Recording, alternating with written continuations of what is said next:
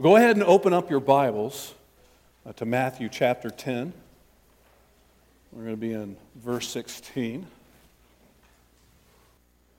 I normally don't like opening service with a joke, but I got to admit that while I was studying this week and going through this passage, a joke just popped in my mind from like back in the old days, and some of you might already be familiar with it, but please, just out of courtesy for me, laugh anyways. I would appreciate that. There's a reason why I'm a pastor and not a comedian, as this is not my calling in life by any stretch. But anyway, so the way the joke goes is there's this guy. This particular guy loves cats. I'm going to name this guy John. And all similarities between John Fun and this joke are just, by happenstance, no connection whatsoever. But this guy, John, just loves cats, has a cat, and is going on vacation and needs somebody to watch it. And so he calls his brother up, and it's like, hey, bro, how's it going? Good, and they have their real conversation. It's like, hey, I got a favor to ask. I'm going on vacation, and I need you to watch my cat. And so John's little brother's like, oh, absolutely, brother, bring it on over, drop the cat off. And so John brought the cat over, dropped him off, went on vacation. And, halfway through vacation, he decided to call and check up and see how his cat's doing. So he called his little brother and was like, hey, bro, just call and see how things are going. How's the cat? And his little brother says, well, your cat's dead. And John's just like horrified. Oh, my goodness. My cat's dead? I mean, we all know how much Johns love their cats, right? And so he's beside himself. And after a moment of getting over the shock of having his cat, knowing his cat's dead, he's like, he started getting angry. It's like, how could you tell me my cat is dead in such a heartless way? How could you possibly do that? And his little brother was like, well, what should I have done? Just telling you how it is. And John was like, well, maybe on the first day I'd call and you'd say, how's the cat? And you could say, well, the cat's up on the roof. And, we're trying to get it down. And then I'd call back the second day and say, hey, how's the cat doing? And say, well, went up on the roof. We were trying to get it down and, the cat fell off the roof and brought it to the vet. And then I'd call back the next day and you can say, well, John, I got some bad news about your cat. Your cat didn't make it. The vet did all he could and the cat passed away. And so the little brother's like, okay, John, sorry about that. I'll try to do better next time. So then John asks his little brother, trying to move on to another topic, says, so how's Grandma doing? He's like, little brother says, well, she's up on the roof. I told that joke to my kids and my family this week and said, is that appropriate for church? They weren't sure either. And since they didn't say no, I figured I'd go ahead and share it. And Eunice's, the first question out of her mouth was, what on earth is that going to have to do with your message? And that's going to be my job, is try to make a little connection here. But the reason I told that joke is because Jesus had some news for his disciples that I believe was very difficult news to be able to convey and share with them. And I think they, on the other end of that, being the recipients of that difficult news, might have had a hard time processing that. And might have even wished that Jesus would have taken a couple of days to say what he did in this passage and said it a little bit more easily. And so hopefully you've opened up your Bibles to Matthew chapter 10, verses 16 through 25. And you might remember that this passage we're reading today is a continuation of what John Fund had preached on last week and shared with us. And he did a great job. I really appreciated my brother John sharing. And he was talking about how Jesus commissioned his disciples. How Jesus, in verse 1, it was really interesting. He said Jesus called his disciples, and then verse 2 it said, and the apostles' names were. So verse 1, they were disciples. Verse 2, they were transitioning to something a little bit different. They were apostles, and apostles mean sent one, sent on a mission. They were being sent with authority. They were the representatives of Jesus as they went. And so this was a major transformation in their growth, in their maturing as when they first came to Jesus and started following him to now being those who are sent. And John talked about that and explained it in really great ways. And one of the things he had mentioned was how this had like a telescoping effect. So even though it had Jesus was talking to his disciples, the apostles, and that group for that time and place, there was implications that grew out that were true for all Christians of all times. And I'm arguing that same thing today in this passage, even though Jesus is talking to his disciples, the apostles, as he's commissioning them on this missionary journey that they are going on, that it broadens out and is applicable and is true for all Christians in all times and places. And so Jesus gave the disciples authority. He told them to go as his representatives. He called them to go and preach the kingdom, that the kingdom was drawing near. He told them, go and you will do miracles. You will heal the sick, cast out demons. You will raise the dead. Imagine someone telling you you will go and raise the dead. Might be a shocker. Yeah, absolutely. They were called to do things that the religious elite of their day and all the days preceding them were not able to do. Can you imagine that? Most theologians, I think, when we look at the disciples, think that they were younger men. There's some conjecture involved within that. But I can only imagine what young men being told in chapter 10, verses 1 through 10, about all this power and authority in this mission that God is calling them to, how it would be very difficult not to let that go to their heads. I can only imagine the disciples giving each other high fives and being like, yeah, we're top dogs now. You know, who's laughing at who now, guys? Who's casting out demons and raising the dead now? I can't help. I'm just kind of imagining here, but it's not so far off to think. We know that some of Jesus' disciples struggled with pride and arrogance. James and John, for instance, went to Jesus and was like, hey, can we be the greatest?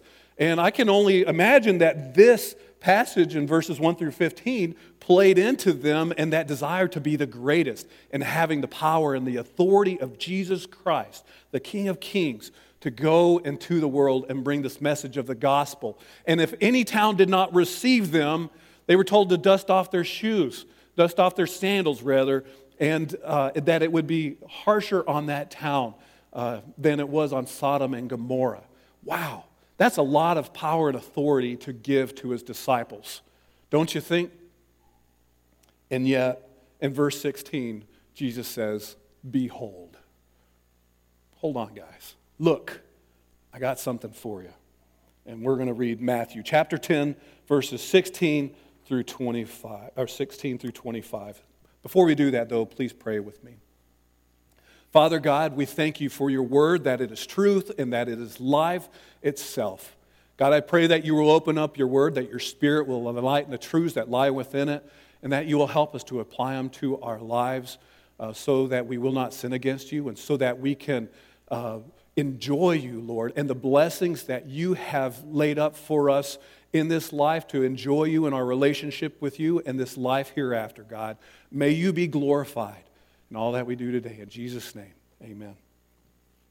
So Matthew chapter 10, verses 16 through 25, persecution will come.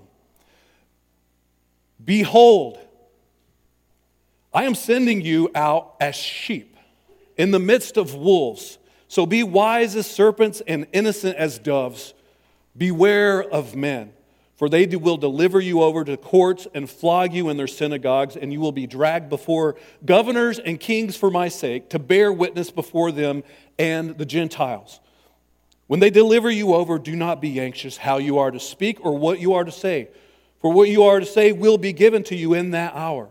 For it is not you who speak, but the Spirit of your Father speaking through you. Brother will deliver brother over to death, and father his child, and children will rise against parents and have them put to death. And you will be hated by all for my name's sake. But the one who endures to the end will be saved. When they persecute you in one town, flee to the next, for truly I say to you, you will not have gone through all the towns of Israel before the Son of Man comes. A disciple is not above his teacher, nor a servant above his master. It is enough for the disciple to be like his master or his teacher, and the servant like his master. If they have called the master of the house Beelzebul, how much more will they malign those of his household? Verse 16, behold, I am sending you out as sheep in the midst of wolves. I'm going to slow down that sentence a little bit, kind of do a little slow motion sentence interaction. Again, imagining what the disciples are thinking as Jesus is transitioning from last week when John was talking about 1 through 15 and all this power and authority they were given, and then this behold, something's changing, something's different. It's not what you think. Jesus says, behold, I am sending you out. And the disciples are probably like, yeah. You know how you like filling in the blank sometimes in your head when people are talking? Fill in the blank. What would they have filled in the blank? I am sending you out as, it's like that game where you like have a sentence and it's like fill in a noun, an adjective, a verb. You know, if you would have filled, and it says like fill in an animal here, what would the disciples, or what would you fill in that blank? I am sending you out as fill in the blank. I don't know what the disciples would have thought. I think they thought that they were top dogs in these previous verses, so they might have been like sending you out as top dogs now. You know, you have authority, you have power to heal the sick and raise the dead and preach the kingdom. So it might have been a little bit surprising when Jesus said, I am sending you out as sheep. Okay, still going in a little slow motion here. Oh, sheep. Oh, I remember back in the Old Testament, Psalm chapter 23. Jesus talked about sheep. This isn't so bad. Oh, you mean like Jesus? You mean like those sheep that, what was it? How does Psalm 23 go again? Is it, the Lord is my shepherd, I shall not want. You make me lay down in green pastures. You lead me beside still water. Okay, this whole sheep thing isn't too bad. Is that the kind of sheep you're thinking? And Jesus is like, kind of, but not all what you're thinking. Go one more verse down in Psalm 23 where it says, though I walk through the valley of the shadow of death, I'll fear no evil. You can kind of see maybe as they're interacting with us, you will be sheep. What Jesus is actually saying might be unfolding in their heads and in their minds. So the disciples are thinking, sheep amongst wolves. I thought we were top dogs. Now all of a sudden we are the sheep and they're the top dogs, maybe. Without being too graphic, I think all of you have watched National Geographic and know what wolves do to sheep. Scripture doesn't tell us what all led up to Judas betraying Jesus. We know that money had something to do with that. But I can't help but think that teachings like this had some wedge impact on Judas in his life and separating him from the truth that Jesus was teaching. This is hard news to take. You will be like sheep among wolves. Sheep among wolves. Hold on. So, Jesus, if I was a sheep, if it was just like a wolf among sheep, all I have to do is not be the slowest sheep. I don't have to be the fastest. I just have to be faster than the one slowest sheep that's here, in the church. But that's not what you're talking about. She's like, no.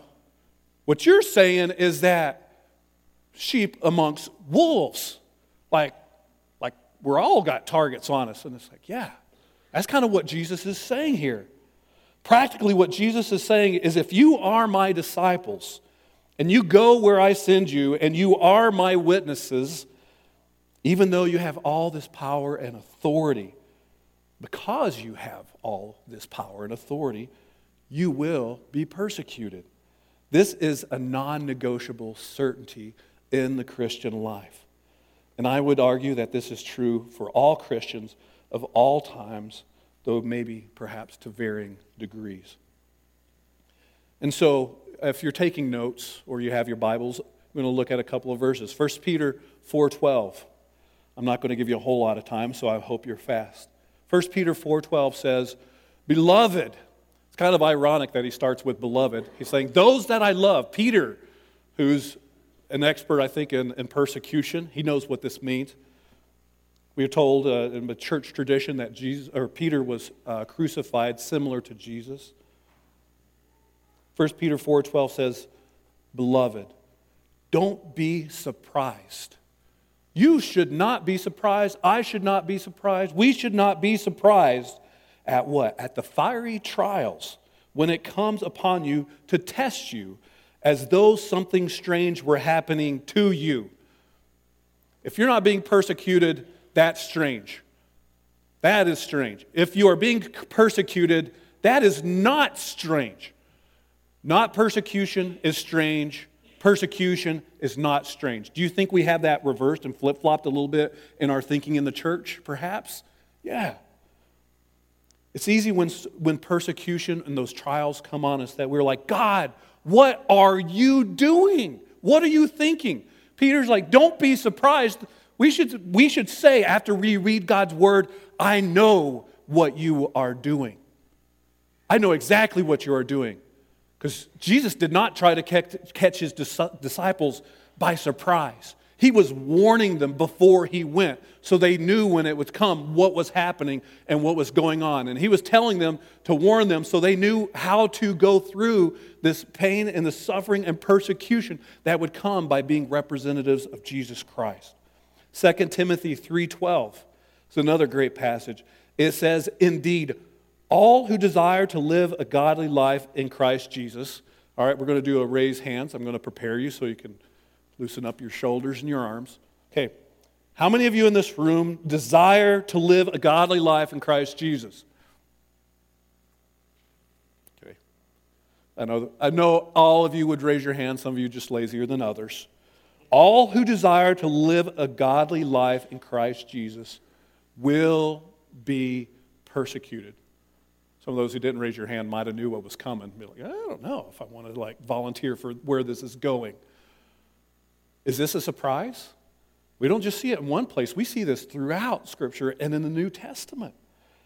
All who desire to live a godly life in Christ Jesus will be persecuted. That's a promise. Lay hold of the promises of God. Don't worry, the promise is unfolding. That's just part. John 15:20 is another good verse to write down. It says, remember the word that I said to you, a servant is not greater than his master. If they persecuted me, they will also persecute you. Raise your hand if you're greater than Jesus. This is an easy one. Good job. This is for all you lazy hand raisers out there. Good job. If you are greater than Jesus, you might avoid persecution. But if you are not greater than Jesus, you will be persecuted. Matthew 10:24 in the passage we just read says, if they call me the master of the house of Beelzebul, how much more will they malign those of his household? If they maligned me and if they called Jesus Satan, why do you think they're going to let you off the hook? They're not. We don't have record of all that happened on this first missionary journey that Jesus sent his disciples out on and all that happened and what they did. It doesn't seem like all of the persecution that Jesus described in this passage here that we just read was happening as of yet, although it might have. We just don't have a lot of record of that. But it didn't seem like it took long for extreme persecution that was described to start taking effect. We see that when John the Baptist, the forerunner of Jesus, during that day was beheaded. Jesus himself was crucified. Stephen was stoned. James was killed by Herod Agrippa. Church tradition tells us that all the disciples, except for, of course, Judas and the Apostle John, were martyred for their faith. And that was just the Jewish persecution that was happening there. And then it transitioned into the Roman state-sanctioned persecution starting in 64 AD under Emperor Nero. And it lasted from 64 AD all the way to 304 AD. The Apostle Paul was, we think, caught up in that persecution of the Emperor Nero and was killed, along with thousands of others of Christians. Under that nearly 300-year period of time, there were 10 unique periods of persecution that happened for multiple years on each one. The last one lasting from 292 to 304 under Emperor Diocletian. He had 4 different edicts of persecution for Christians. The first one was that churches would be destroyed. Sacred scriptures would be burned. Christians of position would lose their honor, and those of lower rank would lose their liberty, made into slaves, and death was not pronounced as a penalty at this point in time, although many died. His second edict said that leaders of the Christian church were to be thrown into prison. The third edict says Christian leaders who would not sacrifice to their gods would be thrown into prison, and they suffered cruel tortures. And then the fourth edict declared that all Christians everywhere should sacrifice on threat of being put to death in a war of extermination. For the first 300 years, Christianity was born into an incubator of persecution. The next 1,000 years were no different. In the adolescent age of Christianity, Christians spent their time in persecution. You can read a lot of these accounts in the Fox's Book of Martyrs.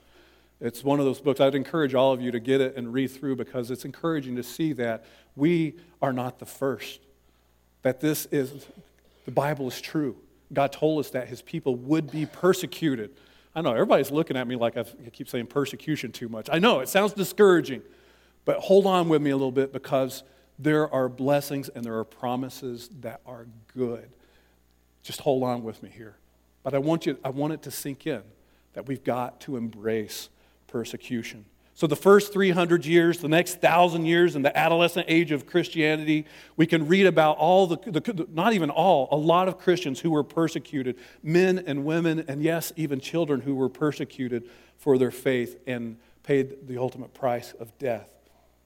And in this present age, today, you can go to, there's a few different websites, there's a few different publications, Voice of the Martyrs, Open Doors are a couple of good ones that will tell you about the stories of Christians today that are being persecuted for their faith in extreme ways.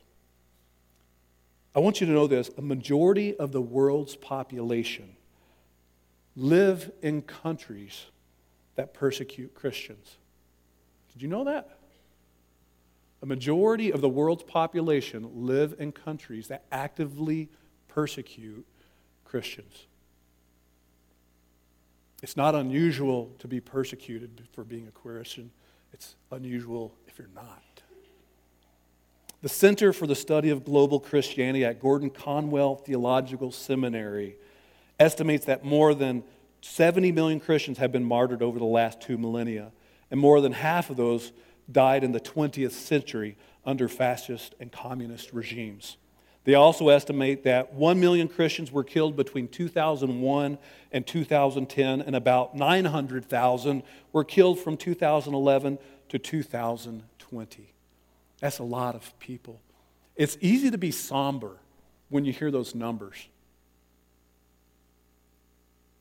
Do you think there's a single one of those martyrs who are somber about what they did right now, today? We need to contextualize how we think about persecution and martyrdom, because this is not, as we're going to see later again, this is not a frowny face kind of thing. This is, what did Stephen's face look like when he was martyred?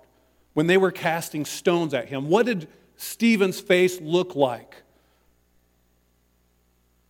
It shone with the glory of the Lord. It shone with the joy of the Lord. It shone. I think that's what God wants for us in our faces when we are persecuted.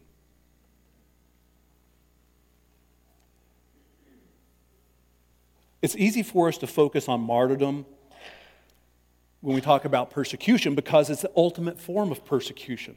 But there are many other types that are talked about in this passage. We're not going to go in depth into each one of them. But these are things that are happening, I think, in America. It's easy to think that persecution is just all these other places. But there, even though it's not necessarily martyrdom and dying for faith, persecution is happening here in America. In this passage, it tells us what other forms of persecution can look like. It says in verse 17 that you'll be persecuted by the government. You will go to the courts. You'll go into court. That's happening in America. For standing up for your faith, people are going into the courts. It's happening. Religious persecution, also in verse 17, it says, you will be flogged in the synagogue. Now, I'm very thankful that we don't practice flogging as a form of church discipline anymore. But there's a lot of flogging that goes on in the religious realm. One of the biggest persecutors of Christians was not just other religions. It was the church itself throughout the course of history. That was a persecutor of those who stood up for the truth of what Scripture proclaimed. And so Jesus was not wrong when he was saying that you will be flogged in the synagogues. You will be persecuted, perhaps even, and I pray this is not true for us, but you could be persecuted in your own church for standing on the truth of God's word. That's what Jesus told us to expect. Later on, in the Apostle Paul's letters to the churches, he told them that there will be wolves among you in the churches. Wolves are among you. So there's persecution from the government, there's religious persecution, and also he said there will be, in verse 21, he says, there will be family betrayal. Fathers against their children, children against their parents. This is all over the place. And this is happening right now in America. I have seen it in our church, other churches. It happens all the time. When parents or children take a stand for God's word, stand on the truth of Scripture, refuse to call something that is evil good or something that is good evil. And you know what that does? Light and darkness don't hang out together. And that splits families. It splits families. And I've seen some parents who are in pain because they love the Lord Jesus Christ and they're living out the truths of Scripture in their life, and their own children have forsaken that. And it's driven a wedge between them and their parents. Jesus told us to expect that.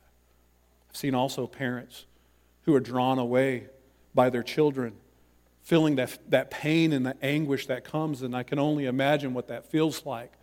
And having that wedge driven between them and their children. And instead of being faithful to God's word, they turn away, compromise the gospel, and so that they can have a relationship with their kids. I'm not being judgmental here. I'm just saying this is the truth of what happens. That's why later on in this passage, Jesus says, unless you hate your father and your mother and your brother and your sister, you cannot inherit the kingdom of God. And we see this is the price. This is the cost of discipleship here. So family betrayal, and ultimately in verse 22, he says, you'll be hated by all. Hated by all. I think it's interesting, a lot of times we as Christians like to talk about end times. You know, what's going to happen when Jesus comes back at the end of times, and like the book of Revelation kind of stuff. And we talk about the Great Tribulation and when the rapture is going to happen. And we talk about, you know, is Jesus going to come at the beginning of the tribulation and save Christians out of persecution? Or is he going to come in the middle where Christians experience 3.5 years of persecution? Or is Jesus coming at the very end where Christians go all the way through persecution before he comes and raptures them out of that? And it seems like without fail, I hear people in talking about this, and I'm not trying to go too far into eschatology today, but when we talk about it, it's really easy to say, you know, I've heard this over and over and over again. People will say, I can't believe that Jesus would expect his followers to go through this persecution. And I have to stop and say, I don't know what Jesus is going to do, by the way, for sure, with absolute certainty, when he's going to come back in the tribulation. I want to make that clear. But I think it's perfectly consistent based on the whole rest of the New Testament and what Jesus has promised to us and other authors of the New Testament, that Jesus has warned us that persecution will come. It has been, it is, and it will continue to the end of ages. The end of days, I shouldn't say end of ages, end of our days on this earth. Persecution is a reality. Persecution is a reality. So let's turn a little corner here. Question is why a sheep? Why does Jesus call us to be sheep? Why not? If he knew there were wolves out there, again, fill in the blank. I could see being maybe an elephant. You know, they could stomp on some wolves. Wolves could still nip at their heels. There could still be a limited amount of pain and then the ankles and stuff, but then, you know, just a little gentle, you know, soft smush, crunch, problem solved. That'd be easy. Why sheep? Why not a lion? I mean, that would be kind of a cool one too. Why not a lion? And I think the reason why Jesus called his disciples to be sheep is because Jesus was I know that one's kind of tricky. He was a shepherd too, but Jesus was a sheep. Jesus was a sheep. Have you thought about that? John the Baptist said, behold the Lamb of God. Isaiah 53:7 says, He, referring to Jesus, was oppressed, He was afflicted, yet He opened not His mouth, like a lamb that is led to the slaughter, and like a sheep that before its shearers is silent. So He opened not His mouth, but oppression and judgment He was taken away. Jesus was a sheep.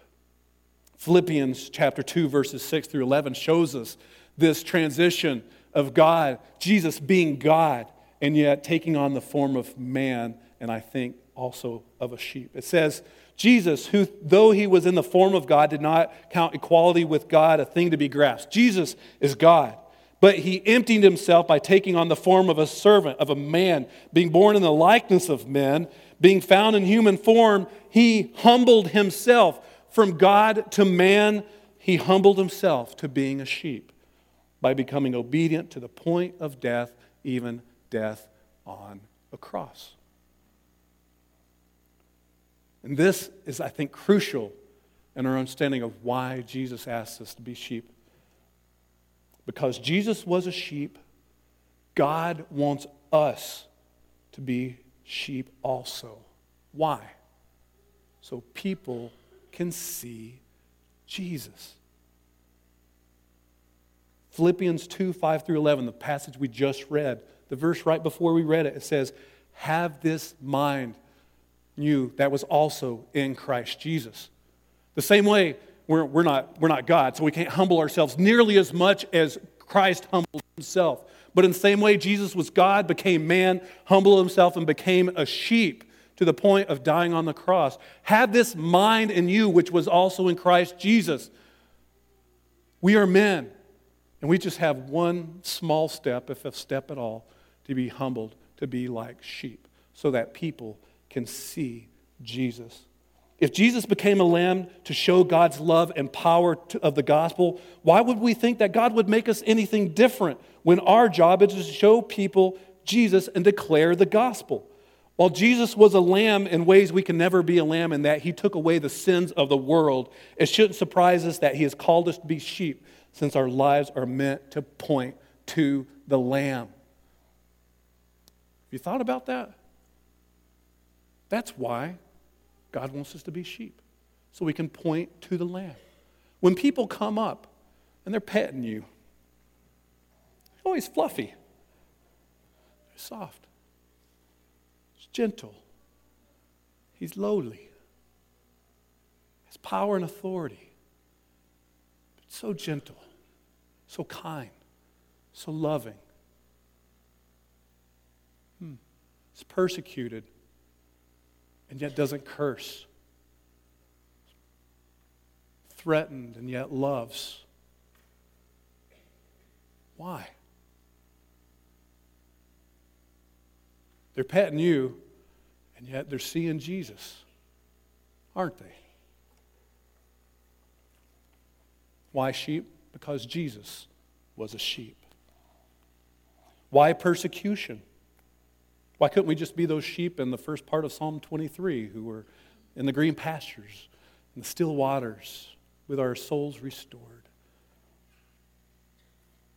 Verse 18 tells us, for my sake, to bear witness before them and the Gentiles. We are persecuted for the sake of Jesus Christ and to bear witness. This is part of our testimony. I won't even just say part. This is our testimony. This is our testimony. In Matthew 5, verses 1 through 14, well, in Matthew 5, we learn a lot about the Beatitudes. You know, it's like, blessed are the poor in spirit. Blessed are, throw in a little joke here, the cheesemakers. That's what Wisconsiners like to say. Instead of the peacemakers, it's the cheesemakers. But I don't think that joke works as well in Michigan for some reason here. It talks about all those who are blessed by God, and it's not the haughty and the prideful and the mighty. It's the meek and the lowly. But in verse 10 specifically, it says this, blessed are those who are persecuted for righteousness' sake, for theirs is the kingdom of heaven. Blessed are you when others revile you and persecute you and utter all kinds of evil against you falsely is key there on just pointing out, Blessed are those who accuse you, even though they utter all kinds of evil against you falsely on my account. Rejoice and be glad. Okay, this is why we are not frowning when we talk about persecution. This is why. Rejoice and be glad, for your reward is great in heaven. For so they persecuted the prophets who were before you. So he just talked all about, being blessed when you are persecuted and when you're being reviled by the world and falsely accused. And how in the midst of that we can rejoice and be glad in the midst of that. What's interesting is what follows immediately after these Beatitudes and this talk about persecution. He says, go and be salt and go and be a light. How do we do that? It's by being glad and rejoicing in the midst of persecution. That is the way God is glorified in our lives. That is the way people see the light. That is the way they taste the salt. John Piper on Wednesday night in our Desiring God study called it the tanginess. That's how people taste and see that the Lord is good, and they see that truth being lived out in our lives. That's when they see us, again, being sheep, pointing to the Lamb. So why would Jesus call his followers, those he loved, to be willing to be persecuted to this degree? Why would he do that? And like it said in that verse we just read, it's because it is worth it. It is in our best interest and the best interest of everyone else around us. God wouldn't do it for any other reason. It's for his glory. And part of his glory is he's good and he wants us to enjoy his glory with him. It's in our best interest, in the best interest of everyone else. Negatively put, it says, what profits a man if he gains the whole world but loses his soul? Absolutely nothing. There is nothing else we can attain apart from God that would make us more happy and blessed. Nothing we can have apart from God that can make us more happy and blessed than him. And there's nothing, vice versa side, there's nothing that we could lose that could be taken away from us, even life itself, that could possibly steal our joy and our blessing. Is that true? That we need to act like it's true. We have everything to gain, and nothing to lose. Matthew 13:44 says, the kingdom of heaven is like a treasure hidden in a field which a man found and covered up. And it says, then in his joy, he goes and sells how much? All. Was there anything he had that was worth keeping that instead of finding the treasure that was in the field? No. He sold it all. Not only did he sell it all, he did it and he was joyful. There was no buyer's remorse in this one verse parable. He was not saddened by what he had given up. He was joyful. Romans 8:18, for I consider the sufferings of this present time are not worthy to be compared with the glory that is to be revealed in us. The sufferings of this present time are not worthy to be compared. It's even crazier than like putting McDonald's and Fogo de Chao in the same sentence with each other. It's not even a comparison. We can't even liken the two. It's so ridiculous to even think we should spend time. It's not worthy to be compared to the glory. Our suffering is not worthy to be compared to the glory to be revealed in us. And I love this passage in Isaiah 53:11. It says, out of the anguish of his soul. It's talking about Jesus. It's a continuation of the Isaiah passage we read earlier about him being the lamb and the sheep. It says, out of the anguish of his soul, he shall see and be satisfied. He shall be satisfied. Out of the anguish of his soul, he can find satisfaction and joy and blessedness. Why? By his knowledge. By his knowledge shall the righteous one, my servant, make many to be accounted righteous, and he shall bear their iniquities. Jesus knew what the cost of his persecution what that bought was the righteousness for many. Now, we're not purchasing people's righteousness. Jesus did that on the cross.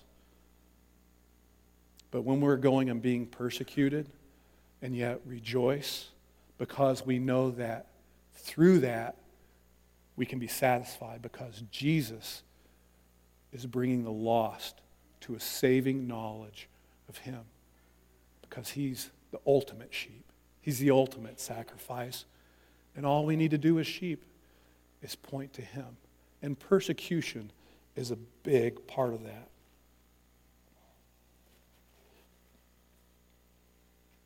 Mark 10:28-31, Peter was talking about all these different things that he had given up.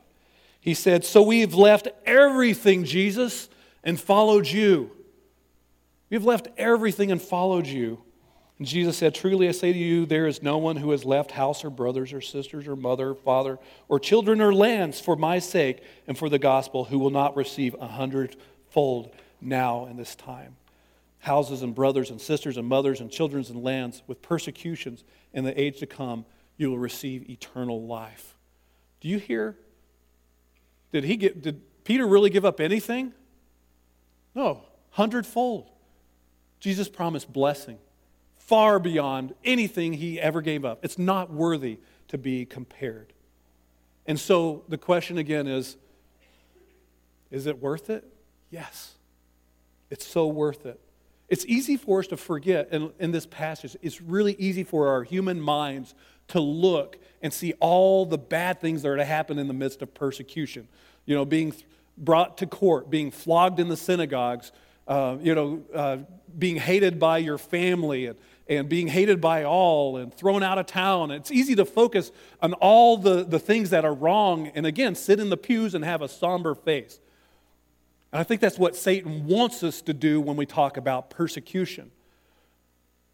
But if we do that, we fail to see the blessing that God has built into this passage that we just read, that I'm not sure if anyone really heard, and it took me a couple of times reading it, and I was like, oh, this is packed. This is one of the most encouraging things I've read in a long time, even though it's all about persecution, seemingly. In verse 16, you know what it says? We're blessed by being sent by Christ. When my girls tell each other to do something, they usually, aren't super excited about do it. But if I don't know, Kezzy, we'll use Kezzy. Kezzy's pretty cool. Kezzy was like, "Hey girls, will one of y'all go and do something?" You know what? My girls will be like, "Yeah, Kezzy." They're all excited about do it because it's blessed to be sent by Kezzy. Sorry, Kezzy. You get my point? I was going to use myself as an example, but I was like, I don't know if that would work too well. We are blessed to be sent. It's joyful to be sent by someone of importance, isn't it? We are sent by Jesus.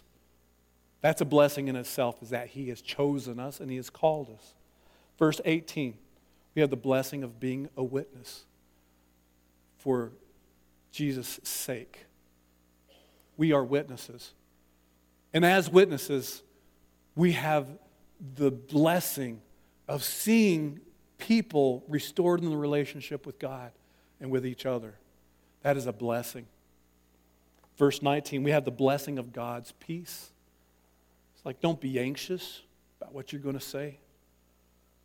Have peace that God will provide. Verse 20, it says, we have the blessing that the Spirit of the Father is speaking through you. I have spoken a lot of words in my life, and I can't think that the whole sum of all of them would be special in any sort of way if only God for one moment in time could use me to speak in and through me the words that He has. Do you think you would be blessed to have the power of the star breather God, the creator of all things, speaking in and through you? Do you think you would be blessed? Do you think those around you would be blessed? Absolutely. Verse 22, the one who endures to the end will be saved. Enduring persecution, you do it, you go through persecution, you will be saved. That's a great promise. We have the promised blessing of knowing that Jesus is returning, verse 23, and all things will be set right. Verse 24, the blessing that we will be like our teacher. We're not greater than, but Jesus says we will be like him. If we are going to be like him as sheep, Jesus says, you will be like me in my glory. If we are like him as sheep, we will be like him in his glory. In 2 Thessalonians 2:14, it says, you will obtain and share in my glory. Do you think that's a blessing? Absolutely.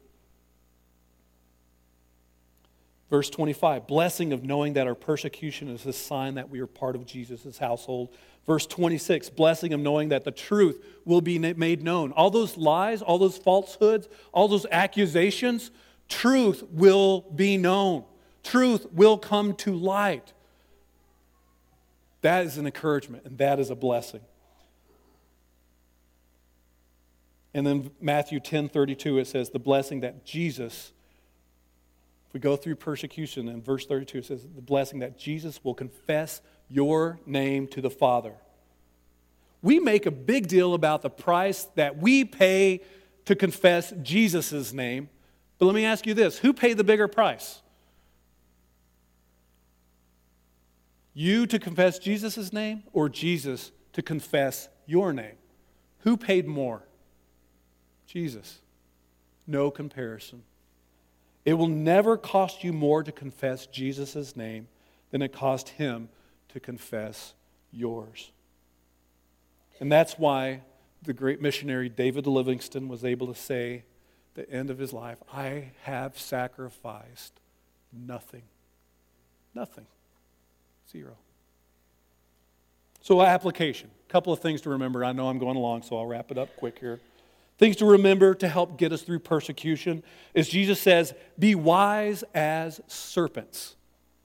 Usually we associate serpents with something, with Satan stuff, but he's not saying that at all. He's saying being wise as serpents. A lot of times when we talk about sheep, pastors talk about sheep, what do they say sheep are? Sheep are stupid. God, write this down really big. God does not want you to be a stupid sheep. And that doesn't mean he doesn't want you to be a sheep. He doesn't want you to be a stupid, adjective, kind of sheep. He wants you to be a wise sheep. We need to start talking about each other as sheep and stupid and putting them together and making it sound like it's okay. God has intended wisdom for you and for me as sheep.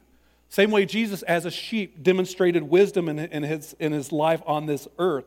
When Satan came to him, tried to trip them all up, Jesus knew the word of God and he quoted it to him. When the religious leaders came to him and tried to trip him up and said, hey, should we pay taxes? I mean, think of all the different things, the political conversations of our day and how we try to trip each other up and people try to trip us up. And Jesus totally bypassed it and said, give unto the Caesar's and give unto God that which is God's. That was the message. Oh, wow, we know how to give to Caesar what is Caesar's, but how do we give to God what is God's?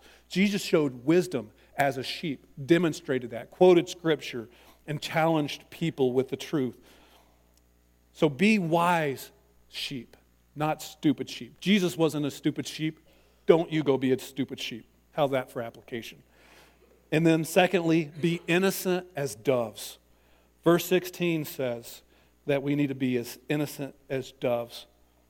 Get this, Jesus' sacrifice on the cross for your sins is meaningless if he was guilty. The only reason Jesus' sacrifice on the cross meant something is because he was innocent. That truth is true for us as well. Holiness matters in persecution. Persecution means nothing, zilch, if you deserve it.